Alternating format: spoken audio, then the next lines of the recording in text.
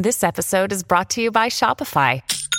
Forget the frustration of picking commerce platforms when you switch your business to Shopify, the global commerce platform that supercharges your selling wherever you sell. With Shopify, you'll harness the same intuitive features, trusted apps, and powerful analytics used by the world's leading brands. Sign up today for your $1 per month trial period at shopify.com/tech, all lowercase. That's shopify.com/tech. Hello, everybody. This is Marshall Poe. I'm the editor of the New Books Network. NBN listeners like to read books and buy them. So we thought we'd tell you that right now, our friends at Princeton University Press are having a remarkable site-wide sale. You can get 50% off books, including ebooks and audiobooks, with the code 50, F-I-F-T-Y, at checkout until May 31. You can save some real money on Princeton University Press books. I encourage you to go there and check it out. Welcome to the New Books Network. Hello, everyone. Welcome back to New Books in Digital Humanities, a podcast channel on the New Books Network. I'm Katie McDonough, one of the hosts of this channel. Today, we'll be talking to Ruth Honor, Sebastian Honor, Nicole Coleman, and Scott Weingart. Ruth, Sebastian, Nicole, and Scott, welcome to the show. Hi. Thank you. Thanks. So I think starting with Ruth, I wonder if you could begin the interview by telling us a bit about yourself. Thanks, Katie. Thanks for having us. So my title is a Professor of Literary History and Digital Humanities at Queen Mary, University of London. And my background is actually in English literature with a focus on Tudor culture and history. And my first book was on something that seems quite unrelated to this, which is Tudor prison literature. But I've actually been increasingly collaborating with people who you might call data scientists, starting firstly with Sebastian. But now I work on a massive project with 23 people that include data scientists, curators, and library professionals, and historians. So that's a little bit about my journey. Great, thanks. And turning over to Sebastian. Hi, yeah. So my background is in physics originally, but now I work more on the interface between physics and biology. But as part of my research, I've for a long time been interested in complex networks, which is a field that emerged in its modern incarnation out of statistical physics, and it is concerned with the analysis of networks of all kinds using mathematical tools. And it is a very interdisciplinary field, and that's what brought me to collaborate with Ruth on historical networks.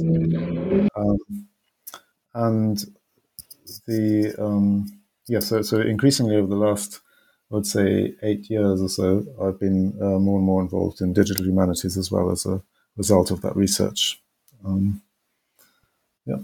Great, thank you. And Nicole. Thanks, Katie, for having us today.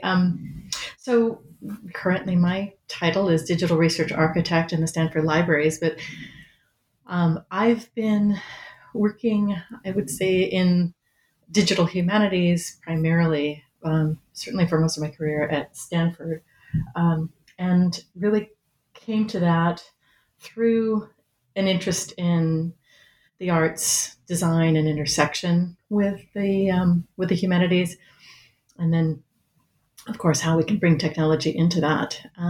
So I am, unlike the other members of this group, very much sort of on the outside of the academy in many ways, though I work within it. I suppose if we were doing a network graph, all of us, we'd have to be careful about how we define those lines of connection to be able to include me in it. But I'm glad to be here. Great, thanks, Nicole. And Scott. Thank you, Katie. So I am Scott Weingart. I direct the Neveri Family Center for Digital Scholarship at the University of Notre Dame, which is a position I have held for the last few months. I'm quite new here. My background is in history of science, and like I think all of my colleagues here have worked on early modern correspondence and collaboration networks. I also spent some time in an information science lab looking at contemporary scientific networks. Excellent, thank you. And I think now we're going to turn to the book itself, which is The Network Turn, Changing Perspectives in the Humanities. It was published last year at the very end of the year by Cambridge in the New Elements series. And this is in the Elements in Publishing and Book Culture part of that series. So we're just going to walk through the different parts of the book, starting with the introduction. And Nicole, I think you're going to tell us a little bit about the introduction of the network turn. Yes, I'd be glad to. So in the introduction, we really lay out not just the intentions of the book itself, but something about the intentions of this collaboration and the way that we ourselves are coming at this question about the network turn from different perspectives. But we really wanted to invite people into the conversation with this text. This text it's very, very brief. And I'm really quite proud of the brevity of it, the amount that we've been able to fit into such a small text. But it's meant to be the opening of a conversation. And we begin this with, by sort of juxtaposing Mark Lombardi and his visualization of networks and Barabási and this sort of advance of this notion of scale-free networks happening, almost about the same time. And while we don't have any evidence that there was any kind of conversation between them, what we try to do across the book is to bring these sort of the two cultures into conversation, and hopefully let the humanities kind of be a space to be able to bring the arts and the sciences together into that conversation.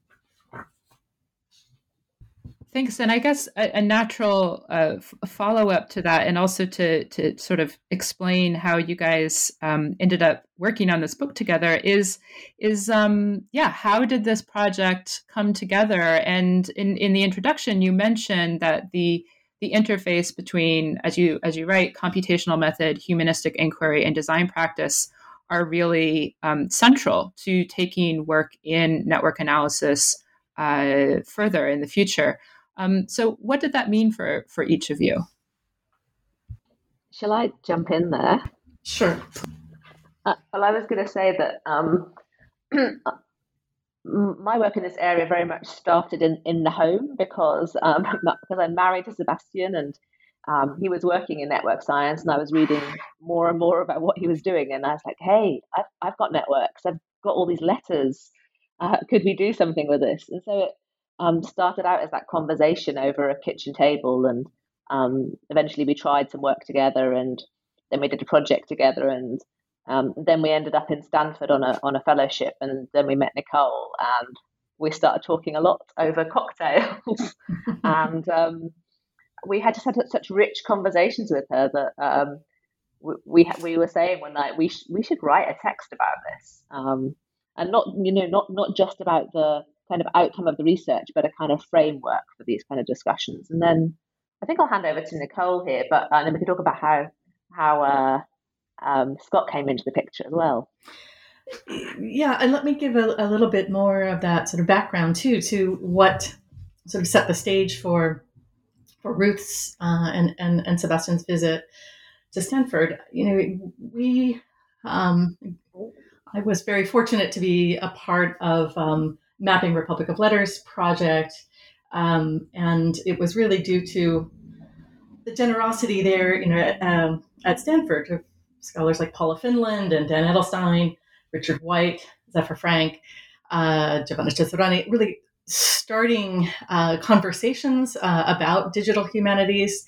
And while that began with spatial history, really, with Mapping Republic of Letters, that's where we really moved into this notion of networks. And it wasn't long after that we went from networks to this sort of what became Humanities Plus Design Research Lab, where we were thinking about this, using networks as a way of externalizing thought as part of the necessity for communicating across disciplines. And At the same time, there were a number of other projects going on looking at networks, particularly in the early modern period. We began collaborating with Charles Vanden Heuvel and also Howard Hudson and his team at Oxford, and of course with Scott Weingart and Kati Borner in Indiana. Scott, do you want to pick up there? Yeah, so Nicole, earlier you said that you're perhaps a little bit aside of the career paths of your colleagues here, but you know what? I would say that you're probably at the very center of our collaboration network. So I started this work on early modern correspondence networks, working as a research assistant as an undergraduate for Bob Hatch at the University of Florida, and was just making these vast Excel spreadsheets of correspondence in the early modern world. I did not know anything about network analysis. I did not know that it was a thing that happened. I happened to be working on a project that was doing network analysis. I just didn't realize it at the time. And then I want to say it was 2009 or 2010, I found Kati Borner, and then shortly thereafter, Nicole Coleman, and started collaborating with her and others on these larger scale network analysis of early modern Europe projects. And then through that, of course, eventually met Ruth and Seb, which is, I think, how we all found ourselves in this situation. And Seb, I'll let you finish it off. Well, I think, Ruth already mentioned sort of how I got into this. Really, it was our collaboration. Actually, I think it was as early as 2008 that, because I was in Barabasi's lab for 6 months, and already then, I think Ruth had already started becoming interested in the idea of networks in her prison book. But so I think where we all first met, all four of us, was actually the conference that was organized at Stanford towards the end of our stay. And I think that's maybe where we first all started talking about this book collectively. But as has been apparent from what people have said, I think this network has been was formed over several years and gradually. So I think it's another interesting. We talk a bit in the book about networks over time, and I think inherently all social networks are temporal, and you can see them sort of growing in our data, and it's nice to think about it, sort of how our network grew over time as well. So, but I would say yes, I think it all. This book really started near the end of our Stanford stay, and I think the Stanford Fellowship was actually quite instrumental in bringing us all together in that respect. Thank you so much. It's such a great story to hear how people come together to do research, not only so that other people can learn about those models, but also to think about sort of how that changes over time. Great. So I think now we're going to dive into the first couple of chapters, and Scott is going to start us off there. Sure. So, excuse me. The first section of the book, part 1, is what we call it on frameworks, which contains 2 chapters on networks as a sort of framework of thinking. Chapter 1, we titled Networks Are Always Metaphorical, and it really begins by anchoring networks as a linguistic and a methodological framework that furnishes scholarly thinking. We trace the concept from this grid-like lattice in the 16th century through sociometry of Helen Hall Jennings and Jacob Moreno and folks like that, and then to its popularity today. We argue that those who employ networks as either methodological tools or conceptual metaphors ought to know about the other sometimes opposing usage because of how squarely each relies on the other. We also point out that because network science so often crosses disciplinary boundaries, often foundational concepts get neglected as somebody else's problem. So we're really hoping to start addressing them here. And we don't really dive into it as we said earlier, this is a slim volume and intended more as a provocation. But we're pointing out that often these concepts do get neglected. Chapter 2 on historical threads answers the question of why arts and humanities scholars ought to attend to networks. And we say that it's not really a matter of whether or not it's important, but that it's honestly unavoidable in the world that we live in. Networks mediate our lives, and we are as stuck inside them as everyone else is, so we better be paying attention to them. In this chapter, we kind of go through a whirlwind tour of mostly European and Anglophone history to show how networks, as a metaphor, as a visual mode of thinking, and as a disciplinary lens, shape how we think, and vice versa. Specifically, we look at the visual affordances of networks. Are they bounded or unbounded, centered or hierarchical, and so on. And then show how these rhetorical notes turn out to be intrinsically linked to the more philosophical perspectives that surround them. Then we conclude this chapter and this section by emphasizing the inherent sociopolitical nature of networks, which then lays the groundwork for subsequent chapters. Thanks. That's a really excellent summary. And there's so much rich material in here that can lead to rich discussion. I just have a couple of questions to dig in a little bit. I'm really interested in these statements about, in the first chapter, you talk about networks as being inherently domain crossing and what gets lost in a sense, in the fissures between disciplines who might be working with data versus the people who are generating data. And I wonder if you could just say a little bit more, maybe provide an example of what happens when you start to pay attention to that. Sure. So one example is the fact that we often don't think about the proxies that we are using to create networks. That is, what is a node, what is an edge, and how does it relate to the network theory in which we are currently acting? And one of the reasons for this, partially it's because everything is cross-disciplinary, and partially it's an issue with every discipline, which is just we've inherited a series of methodologies and frameworks. And these frameworks were really carefully theoretically constructed 50 years ago, 70 years ago. It's sort of hard to constantly think about that at the same time that we're thinking about all of the work that we're doing now. And so what can happen, unfortunately, sometimes is that we're defining certain things as nodes or edges.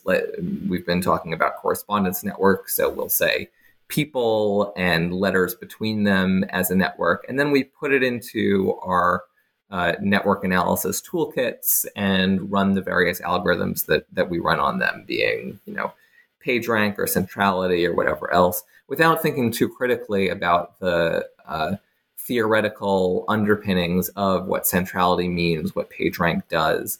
And that can wind up getting us in trouble when we are using data that operates under certain assumptions that the algorithms don't abide by. So, for example, I don't want to get too technical here. So let me think of a good example. If we're talking about centrality, if we're talking about something like betweenness centrality on a network, which is how many somebody is very betweenness central if they sit between many other nodes on a network. And if we're dealing with a very incomplete network, that betweenness centrality can sort of bias the people that we remember, the people that history has recorded in ways that can occlude other voices, for example. Yeah, I think all of this is just really rich, fodder for continuing to think about, especially as more people undertake network analysis. And I love that you open this chapter with a question. The second chapter, historical threads, which says, "But why would scholars from the arts and humanities bother themselves with the task of theorizing and operating within the network turn that you guys are describing in the book?" And I think that the approach to providing a history of that engagement with thinking about how we organize knowledge, the relationship between the knowledge, as you say, what we see and what we know across time, is a really powerful demonstration of how humanities scholars have been engaged with these theories for centuries. And in the quote, there's a quote that you use from Lorraine Daston's work, where you talk about what the quote is: "Perception furnishes the universe. It doesn't create the universe, but it does shape and sort, outlining sharp edges and arranging parts into wholes." And because you do talk about sort of the relationship of part to whole several times across the book, I wondered if anyone wanted to say something, even briefly, about this issue of what these first two chapters really grapple with, of the relationship between sort of something real in the world and the abstraction of the network, and how that is a useful distinction in research, is productive. Seb, you always say really nice things about abstraction. Yes, I was just going to say, it's really what actually Chapter 5 is about to quite a large degree, which is that abstraction is often the sort of importance of abstraction falls a bit by the wayside in actually in both the humanities and the sciences separately in some sense, because I think the humanities don't always realize, or at least aren't that used to having to abstract, because the humanities tend to study the detail and to sort of relish in exploring the detail and describing it and looking at a case study. And the sciences, on the other hand, are too used to abstraction in that they, a scientist is excited if they get a data set to play with, and they don't really think or don't even have the information to think about how the real world was abstracted in the first place to arrive at that data set, unless they've, of course, conducted an experiment themselves. But more often than not in data science, you sort of get a data set from somewhere and start playing with it, and you don't know really how well that relates to the real world. So I think it was really important for us, I think, to think about this in the book, is if you're a humanities scholar who wants to do quantitative research, you really have to take your historical research problem or your literary research problem and throw away information, which is probably a very painful process, but it's also a very important part of being able to use quantitative methods, because the data in all its original complexity is really not is not ready for quantitative analysis. You have to make choices, such as, for instance, you have to choose what you regard as your nodes and your edges. How do you define an individual in the network? And that might not even be as straightforward as being a single person. It might be a single identity, which might be split between people, for instance, or there might be a person who has multiple identities as well. So, and then of course you also get into the problems of disambiguation and data cleaning. But on another note, it's maybe a more straightforward example of abstraction is how to treat a connection between two people. You can have an unweighted, undirected network, just of a binary network of social contact. Did these people know each other? Were they in contact with each other or not? And that's the simplest form of data, and it allows you to analyze.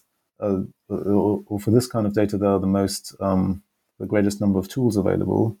But if you start adding complexities, such as a direction to a network edge, if you take into account, which way was correspondence flowing, you have a richer data set, but you also have fewer tools at your disposal because the complexity of the analysis increases.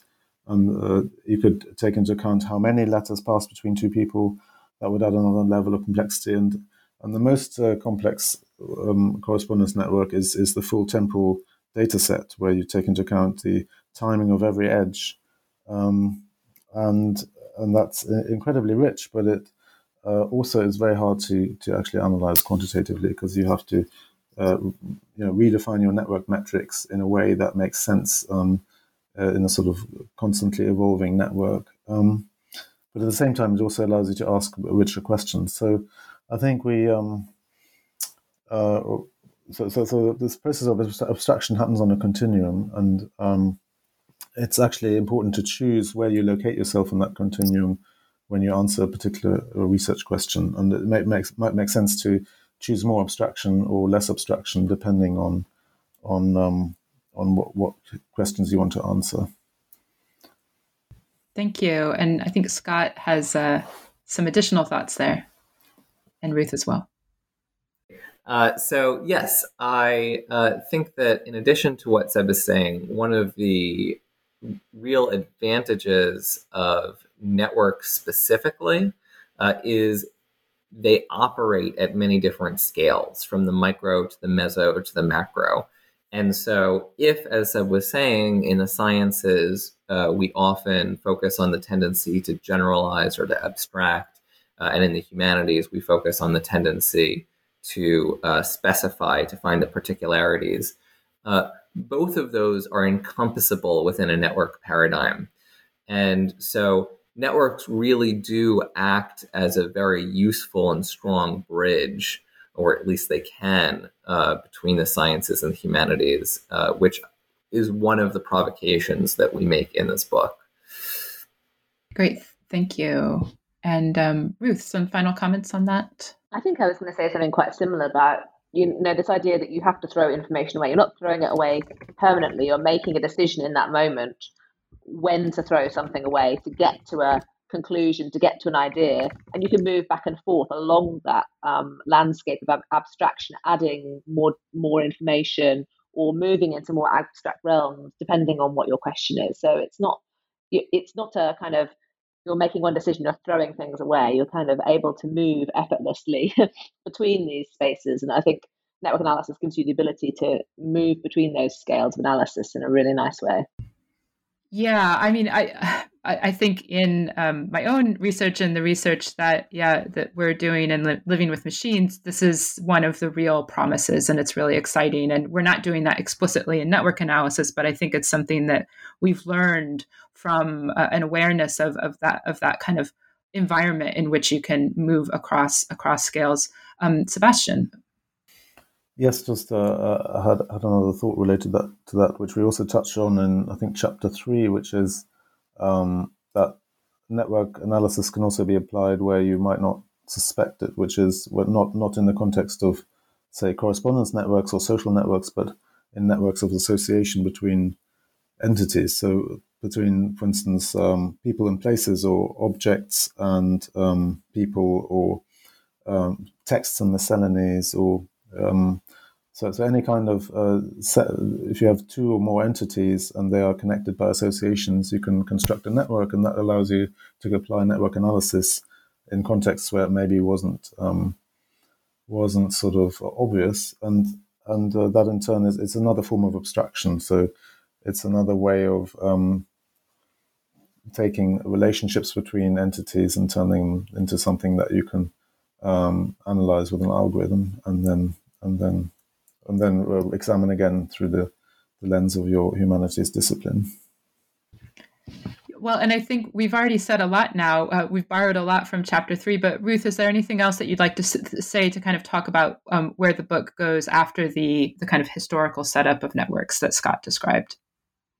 Okay, so chapter 3 is kind of an overview of all of the things that you can do with a network approach to culture. It's really a whistle-stop tour showing how the framework can be used to, say, look at the interactions of characters in Shakespeare's plays, to think about the dissemination of memes on Facebook, or even the trade network implicated in the ancient Roman brick industry. So it can cover very diverse circumstances. But what I'm really proud of in this chapter is how it grapples with the idea of the problems of thinking about quantitative approaches as giving us objective tools to look at culture. Instead, we sort of push on the idea that the underlying data is actually subject to all kinds of shaping forces, that the creation of data sets require decisions and interpretations that introduce subjectivity into the process. It talks about the duty of care around data cleaning and our need to heed what is absent and where biases have affected the shape of our data.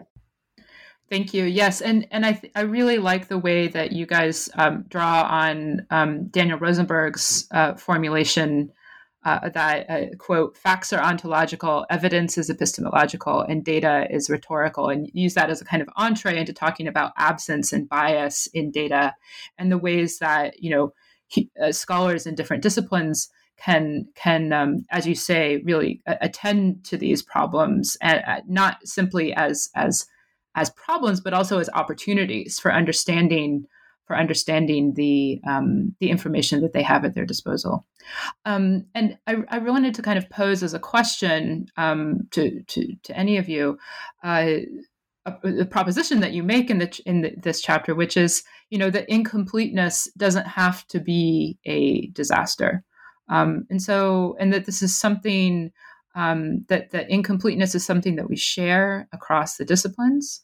And so what are ways that we can have interdisciplinary approaches to dealing with incompleteness? Yeah, maybe I can say something. So I think actually I just wrote a paper on incompleteness with someone on our networking archives project, which is another project that Ruth and I are involved in with Jan Ryan. And so actually in the humanities, there's often, I think, a big concern about incompleteness and the fact that you can't draw conclusions necessarily from incomplete data using quantitative approaches. And I think what's maybe underestimated is that in the sciences you're largely dealing with incomplete data all the time, and that also network analysis in particular. Almost every real-world network data set that I've ever come across is incomplete in the sense that it doesn't reflect, the true network of social interactions. And even, say, within a mobile phone network, you'll still only capture, a fraction of the actual mobile phone connections in that community, because you will only have the data from one operator, etc. So incompleteness is pervasive, and you just have to be careful when you draw conclusions from your quantitative results that they aren't crucially affected by that incompleteness. But there will be many research questions that you can still answer, at least to some degree, in light of that incompleteness, because it simply won't affect those questions. So I think that's so incompleteness is inevitable, and it's part of, I think, any almost part of data science, I think, and related approaches. And you just have to be conscious of its presence and try to mitigate its effect on your research questions. What we also did in that research paper I mentioned is to look at, we actually simulated, we removed portions of network data and looked at how the network metrics change. And the good news, in a sense, is that you can actually, certain types of network analysis are remarkably unaffected by removal of data, and that's because a lot of networks are highly skewed in the way that node characteristics and edge characteristics are distributed. So the top players will still be the top players even if you remove 50% or more of the data because of this skewedness. And so certain quantitative outcomes are remarkably unaffected, but again, some are affected, and you just have to be aware of that, or you have to perform tests that bring that to the fore. I think Sebastian is more influenced by his domestic partnership than maybe he realizes in this response to incompleteness. I would have to say that that there's a tremendous awareness of incompleteness, uncertainty in data, and just starting with uncertainty within the humanities as a given. And so ways of figuring out how to address that uncertainty are very much about repositioning, right? Or kind of looking at things from multiple different facets.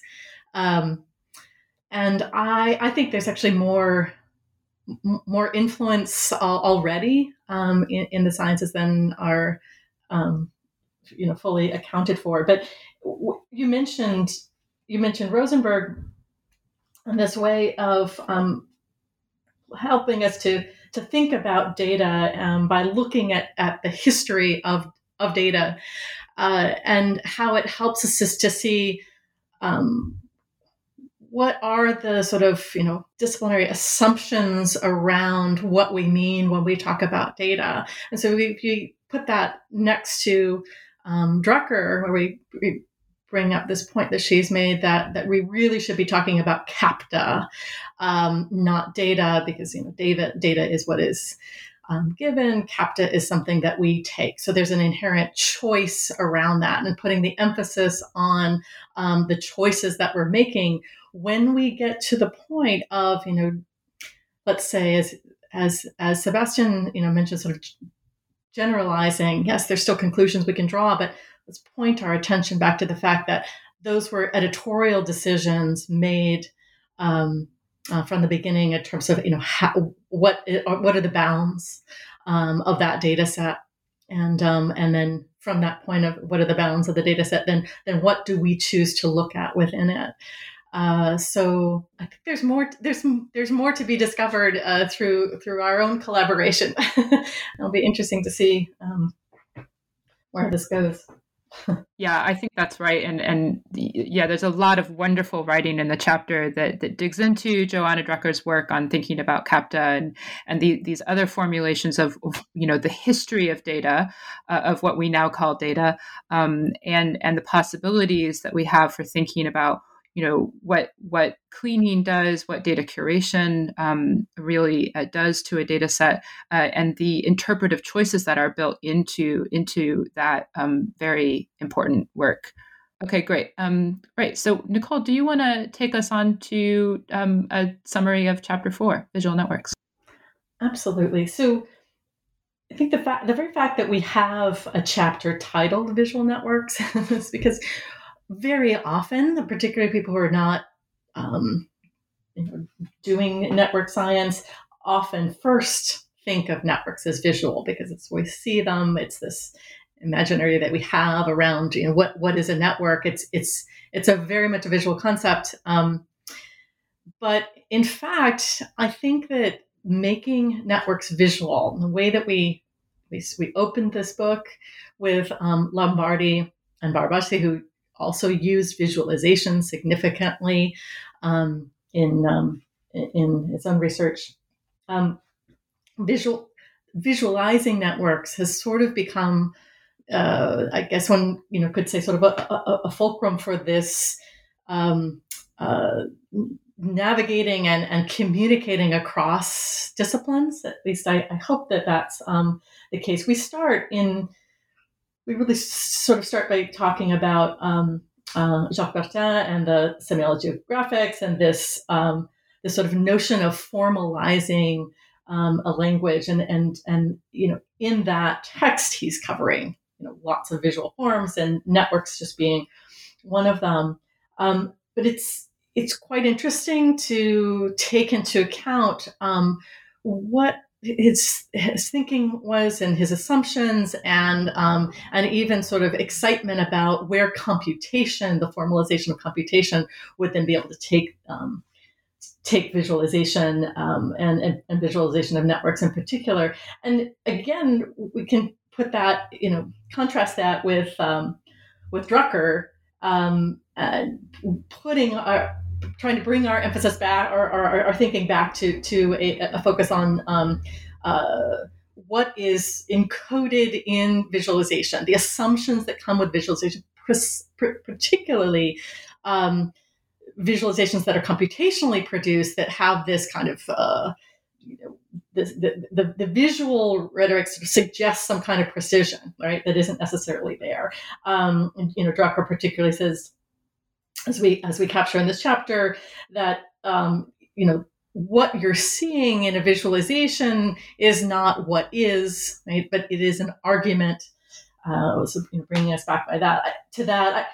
I think also in the course of our putting this book together and where we've come since the beginning of our work together, all of the authors, in our own lives, data has become so much more personal. So our relationship to it is different. It's affecting all of us from day to day. We mentioned that in this chapter, and this carries through toward the end of the book in terms of just, maps and navigating spaces and the ways in which, those are networks that we come to take for granted. But I think that part of this chapter, we don't discuss this explicitly, but there's a carry through from the work that you mentioned earlier, Katie, of Lorraine Daston. In this case, particularly, I'm thinking of Daston and Peter Gallison's book Objectivity. They end that with looking at going from representation to presentation in the sciences, and the sciences sort of grappling with this space of the arts, the visual presentation of information, and the relation of that to a more objectively rooted in a scientific process. And so that's sort of what I mean, I guess, by thinking of visualization as this sort of fulcrum. And we provide in this chapter ways of helping to bring, I think, Lombardi and Barabasi, for example, together. Isabel Morales, for example, says, we should be thinking about how we use visualization as a continuum between something that's purely descriptive and then something that's argumentative, right? So it gives room and space for us to position through a process, through an empirical process of really getting to understand where are we just simply describing what we see or what we've captured, and then where are we taking our interpretation of that and recognizing that it's not either or, but that it is in fact a continuum.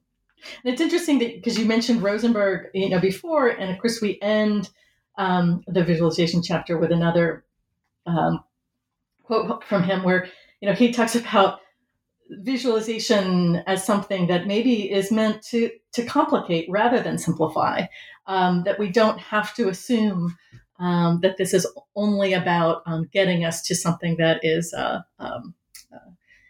diagrammatic, easier to understand, but we can actually very intentionally complicate that in order to, well, I would say, deal with some of the uncertainties, the incompleteness, and so forth, the data that Sebastian was mentioning before.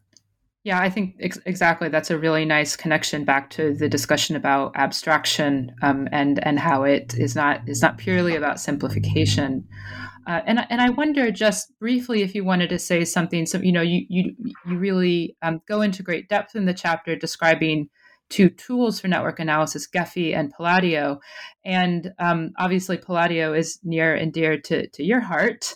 And just thinking about how Palladio operates in the space that you described, right, along this continuum between description and argument, in some of the ways that either it was designed intentionally to enable that, or that you've seen people using it since it's been released. Mm.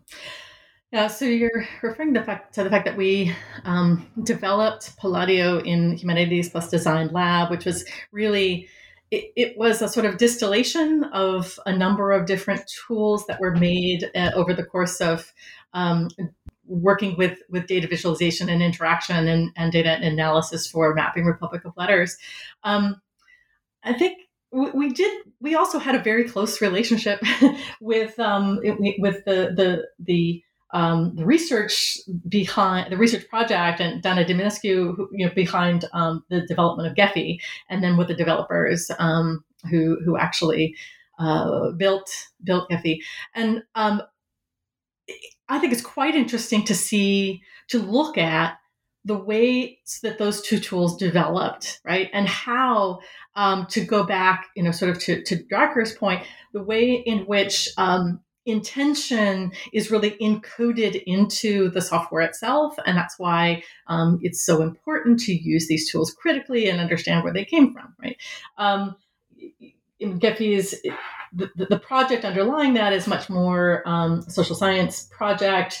There is a sort of assumption that the data sets that you're using are fairly well bounded, or at least if not well bounded, the assumptions, right, about data as being a given. Given this is the kind of analysis we can do.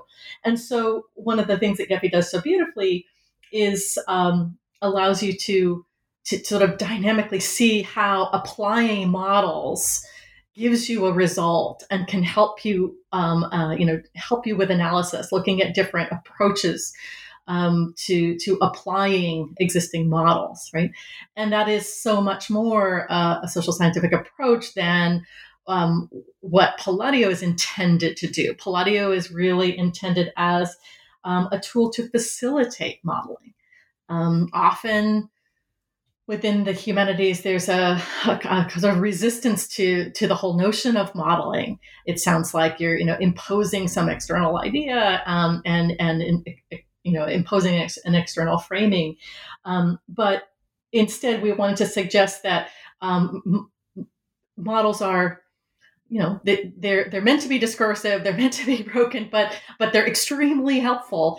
And if for no other reason, to, as I had mentioned before, externalize these ideas, to make clear in data, for example, where there are gaps, where there are absences, things that are just too easily sort of glossed over in narrative, which is how most of humanities research is presented, and this it certainly created a lot. There was a significant backlash. I think the students involved in doing this work, using, for example, Palladio and trying to incorporate it into their research presentations, experienced significant backlash in early days.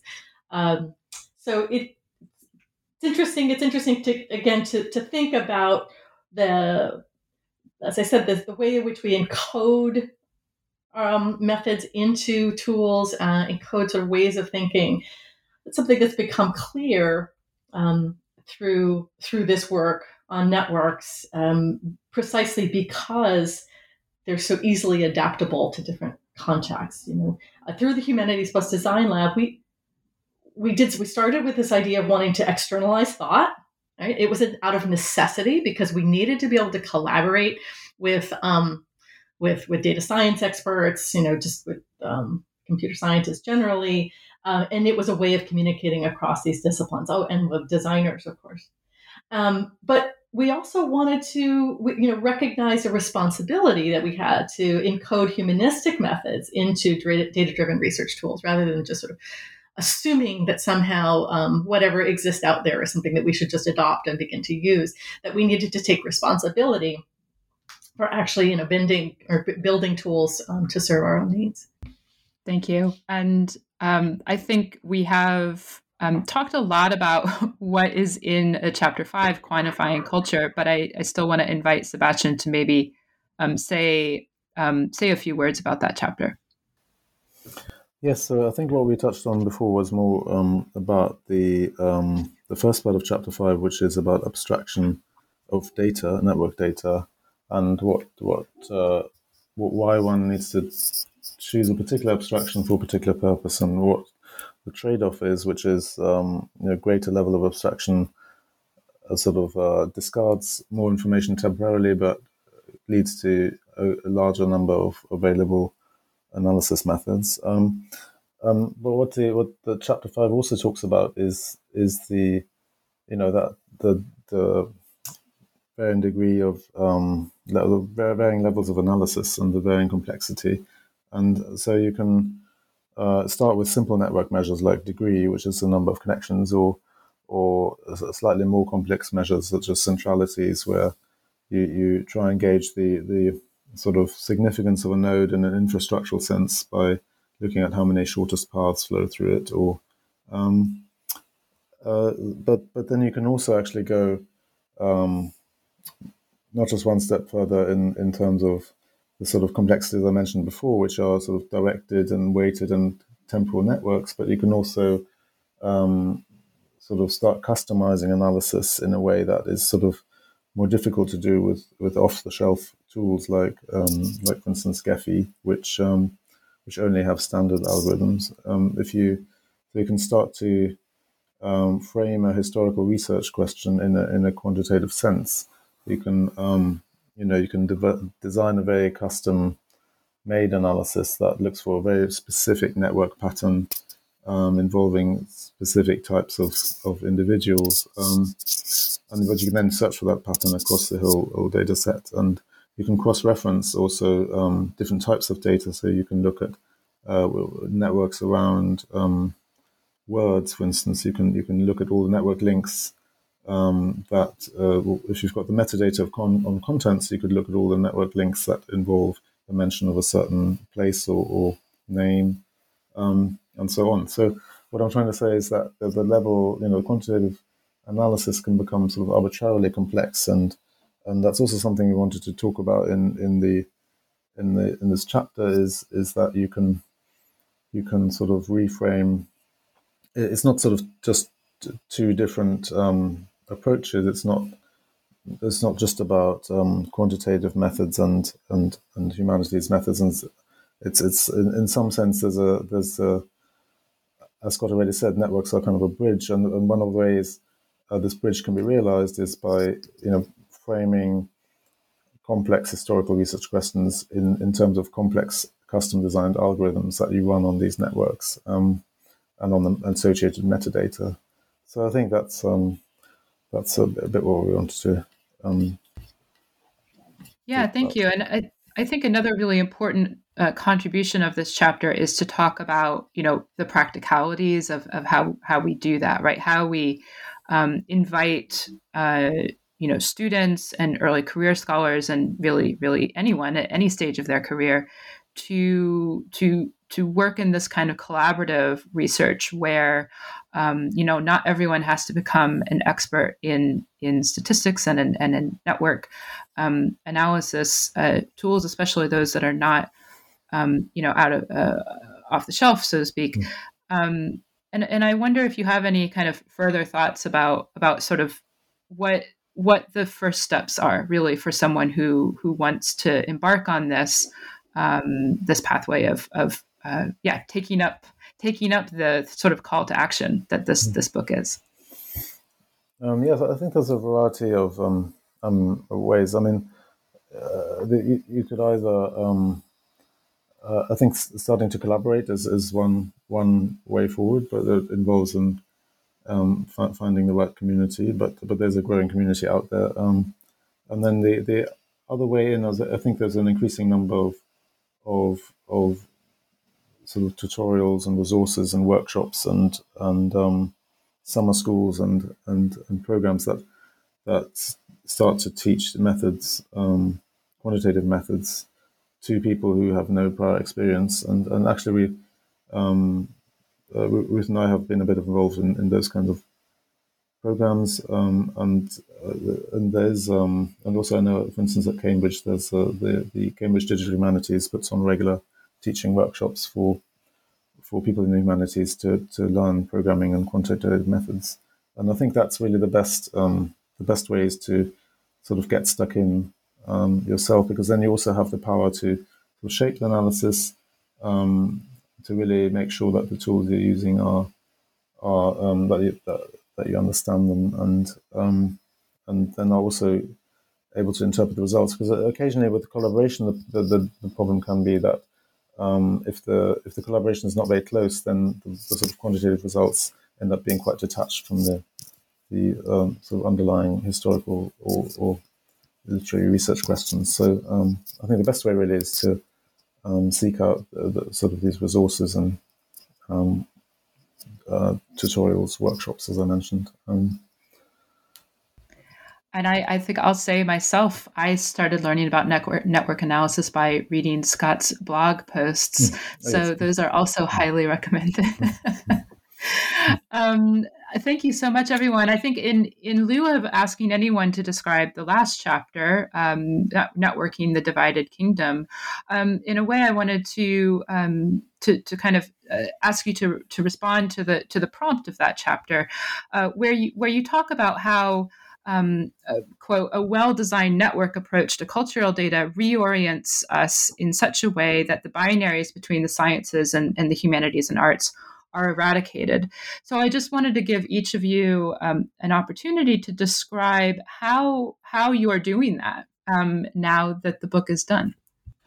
Seb and I have been working on a project that's a book about how we've applied the study of network analysis to the history of Tudor communication. And so I think that's an example of where we're writing for a literary historical audience. And what it tries to do is sort of move between using very sort of quantitative, large-scale approaches to find general patterns, but then really delves down into really specific case studies to show how it works on the ground, and follows like little threads of individual people whose stories have been uncovered through that. And for me, that's a kind of manifestation of how network analysis can be used and the story told in a way that's compelling for our home discipline. But at the same time, we've had to develop new methods to do that kind of work. And we're developing, for example, we're doing work on temporal network analysis at the moment that we're hoping to air in a science venue. So it can speak in two directions. Maybe I'll hand over to Seb there to say a little bit more. Yes, I think both sides can sort of learn from each other, but also I think it's important that the science and humanities are sort of brought closer together. And I think we're sort of talking that in that last chapter a bit about the sort of aerial, the analogy of the aerial photograph in archaeology, where you take a photograph of a field and then see some outlines, and you go down and dig around, and I think you could even think about satellite imagery versus aerial imagery and so on. So there's a sort of sliding scale of abstract and concrete analysis that can be done, and I think and I think if one engages in this kind of collaboration, it becomes apparent that really the disciplinary boundaries really are very blurry, and that also that as Ruth was also hinting at, this the sciences can learn an awful lot from the humanities, and the way that, for instance, abstraction needs a lot of thought, and also the problems and biases in algorithms. That is, of course, a huge topic at the moment. That is also something which is, I think, much more obvious if you're doing quantitative analysis on humanities data. It is much the flaws in algorithms, and as we've also touched on, incompleteness. I mean, those issues become much more apparent to scientists as well if they engage in the analysis of humanities data. So I think everyone sort of benefits from this cross communication, and also in terms of a deeper understanding of their own practice, I think. That's great. Nicole, do you want to? Sure. If I could just pick up on what Seb was saying. I certainly found, this last chapter and using this notion of the local versus the aerial has been extremely helpful for me too, as I think about now being much more in the library. I've moved a bit from being in the research lab to being within the library, and can appreciate much more the degree to which the library has served the humanities as this kind of abstracting from sources, doing classification, generalizing in many ways, right, in order to make lots and lots of information more understandable.